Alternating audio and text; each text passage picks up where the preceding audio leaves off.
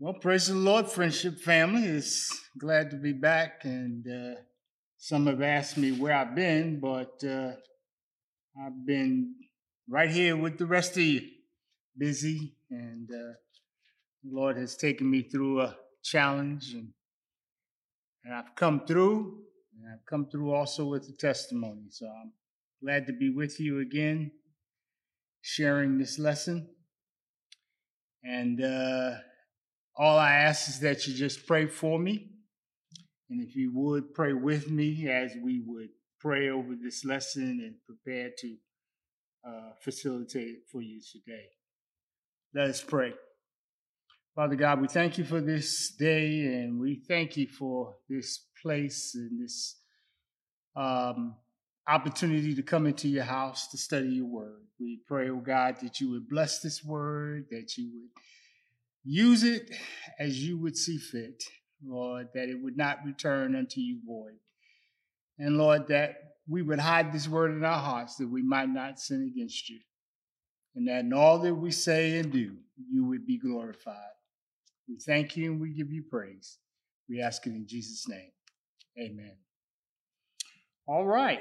Today's lesson is called Priscilla Call to Ministry, or Call to Explain. It takes place in the book of Acts, chapter 18, verses 1 through 3, verses 18 to 21, verses 24 to 26, and also in Romans chapter 16, verses 3 and 4.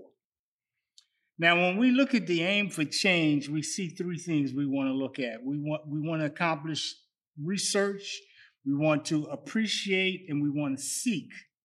Now, research. We want to be able to research the life of Priscilla and her husband, Aquila. Then we want to appreciate. We want to appreciate the ministry of those who explain the way of God with accuracy. And then we want to seek.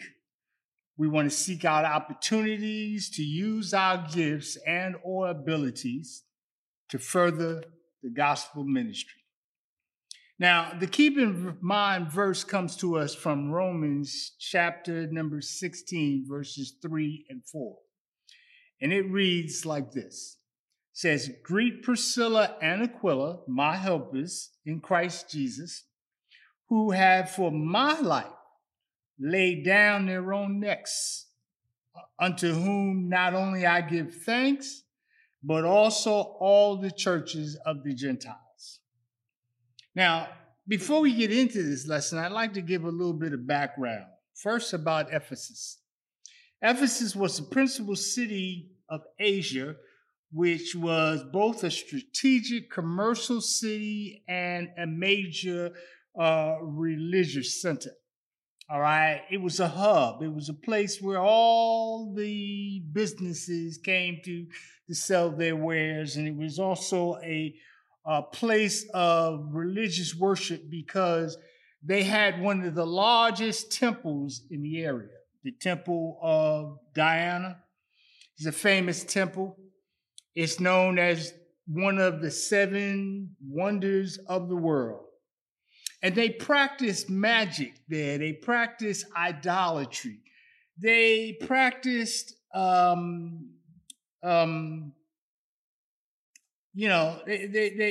practiced some negative things there. Idolatry. They practiced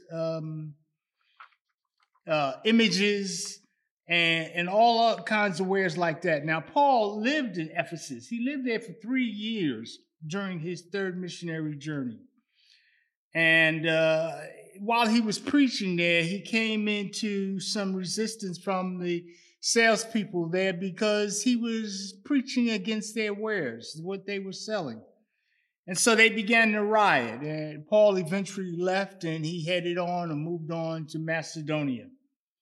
Paul wrote to the Ephesian church when he was in Rome later on in our text, and we will see that he was imprisoned in Rome, and he wrote to many of the Christian churches. Now, Apollos is another important figure in this lesson. Apollos was an Alexandrian Jew who came to Ephesus about AD 52. And Apollos had an accurate understanding of the story of Jesus. In other words, he knew about what had happened with Jesus, and he had a profound understanding of the Old Testament. He knew the law, he knew the prophets, and he could expound on them. Apollos was an eloquent, he was an articulate and enthusiastic young man who preached the truth as he knew it. However, he lacked knowledge about the outpouring of the Holy Spirit and about baptism. All right, now Priscilla and Aquila patiently instructed Apollos, filling in the gaps of his knowledge, the things that he did not know. They helped him improve on his doctrine. Doctrine is important. And as a result, Apollos went on to become a powerful proclaimer and defender of the faith. Now, the study of doctrine was what they call apologetics. And apologetics is basically a defense for the faith. Now, Priscilla and Aquila facilitated his training. And allow me to introduce them because they are the focus, the main characters in our lesson today. Our lesson is entitled Priscilla Called to Minister, but it also probably means Priscilla and Aquila. They are both called to be ministers. The Gospel of Luke portrayed this husband and wife team as an ideal model of Christianity. They were friendly people, they were hospitable, and they were generous. Now, Priscilla may have been the dominant one in the relationship, and some scholars have suggested that Priscilla inherited wealth and held tremendous influence in her community. They count this as one possible reason why she is often mentioned before her husband in Scripture. Through their influence and friendship, though, Paul was able to continue his missionary journey while leaving a faithful ministry team behind in Ephesus to preach the gospel on his behalf and on the Lord's behalf. Much has been made of the order of Priscilla and Aquila's name in the New Testament. This couple has been referred to 6 times in the New Testament, 5 times as a couple, and 4 times Priscilla's name was mentioned first, and then 1 time Aquila's name was mentioned first. Now, while we can't say definitely from this fact who was leading in their relationship and who did the most teaching, we can infer that Paul and Luke both regarded Priscilla as having a powerful influence, not only in Corinth and Ephesus, but according to Paul, in all the churches of the Gentiles. She and her husband even risked their lives for Paul, though Paul does not say exactly when this was or how. Now, if you take a look at a glance, if we take a glance at the lesson, we can see that it's broken down into 4 different sections. The first one is Paul meets Priscilla and Aquila.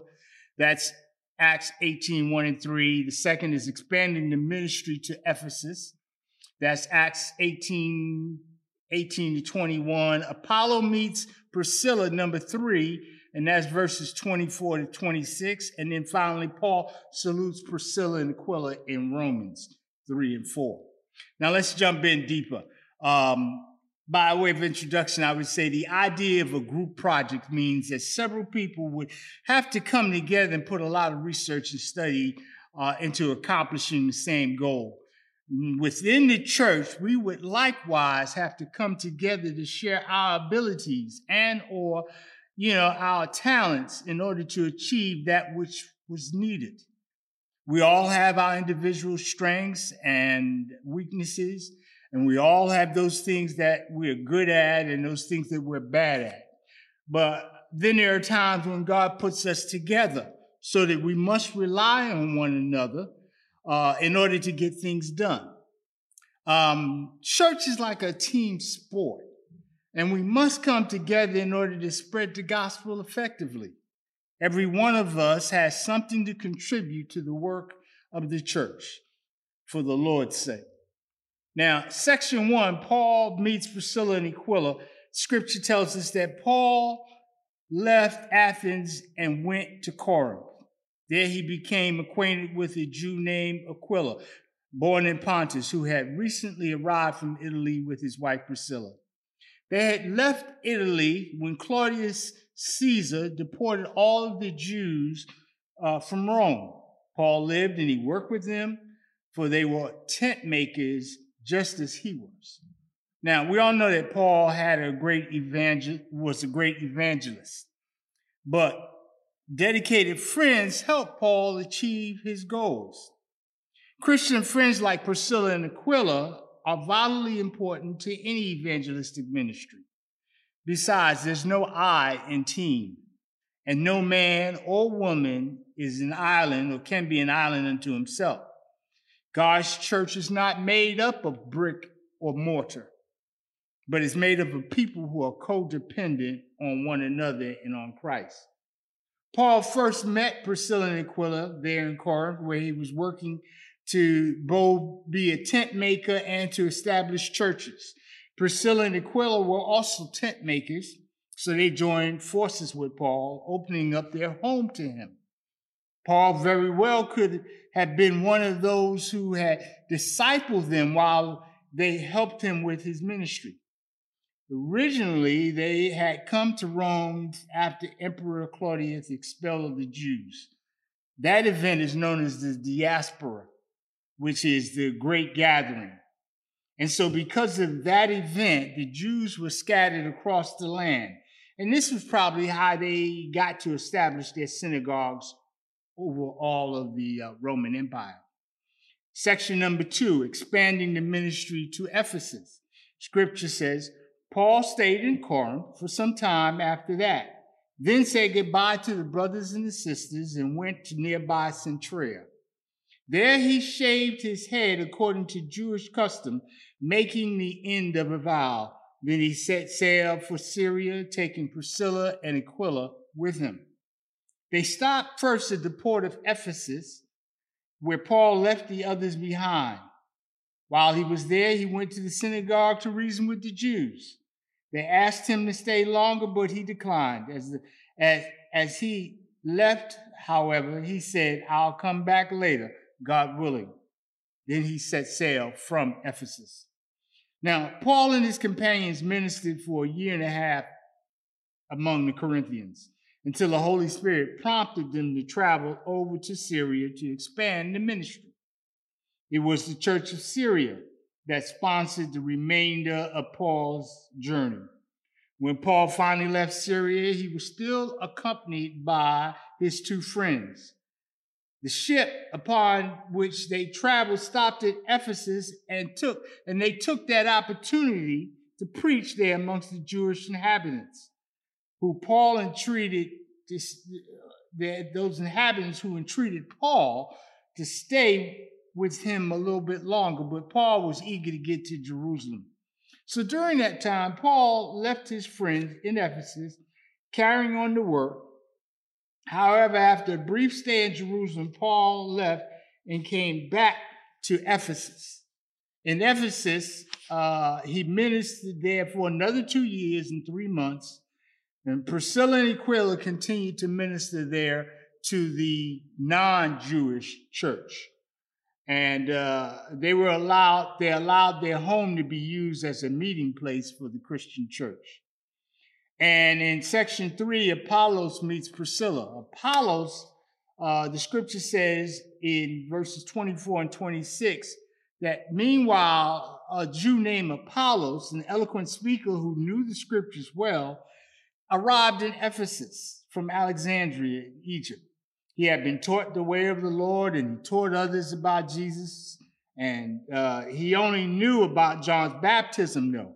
So Priscilla and Aquila heard him preaching boldly in the synagogue, and they took him aside and explained the way of God even more accurately. Now, sometime after Paul had left, Apollos comes along, and Priscilla and Aquila hear him preaching, and they are impressed with his teaching and his boldness, and they realize that Apollos lacked further understanding of Jesus. So they became his mentors. We all need spiritual mentors who can help us expound on the Word of God more completely.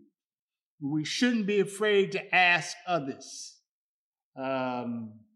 who may be more spiritually mature to help us get a better understanding of the Scriptures.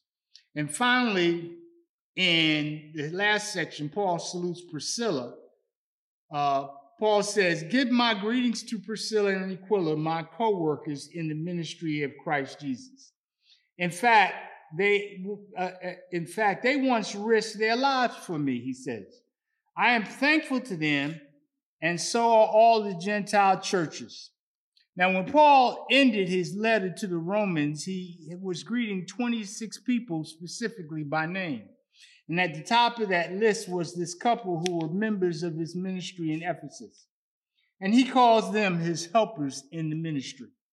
They were fellow workers who laid down their necks and risked their lives. So Paul affirms his gratitude for their participation, and he also added a thank you from the churches of the Gentiles. This shows that Paul considered Priscilla and Aquila, their work, to be more influential, and every non-Jewish church in which Priscilla and Aquila helped to start also owed them their gratitude. In conclusion, let's consider a three-strand cord. Ecclesiastes chapter 4, verses 9 through 12 tells us that two are better than one because they have a good return for their labor. If either of them falls down, one can help the other up. But pity any who falls down and has no one to help them up. Also, if two lie down together, they will keep warm. But how can one keep warm alone? Though one may be overpowered, two can defend themselves. A cord of three strands are not easily broken. Now, when we picture Paul spreading the gospel around the empire, we think of him doing it by himself, but Paul was not alone because Priscilla and Aquila were two of his many associates that helped him in his ministry. During our day, it is estimated that 200 million people heard the Reverend Billy Graham preach the gospel on radio and on television. But he was not a one-man ministry.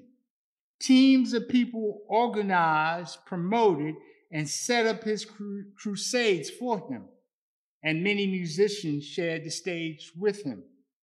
Hundreds of counselors followed up with those who heard his message and who gave their lives to Christ. Spreading the gospel is often done by Christians who work together. So let's be a team and let's work together. Amen. May God bless you and may you have a blessed week.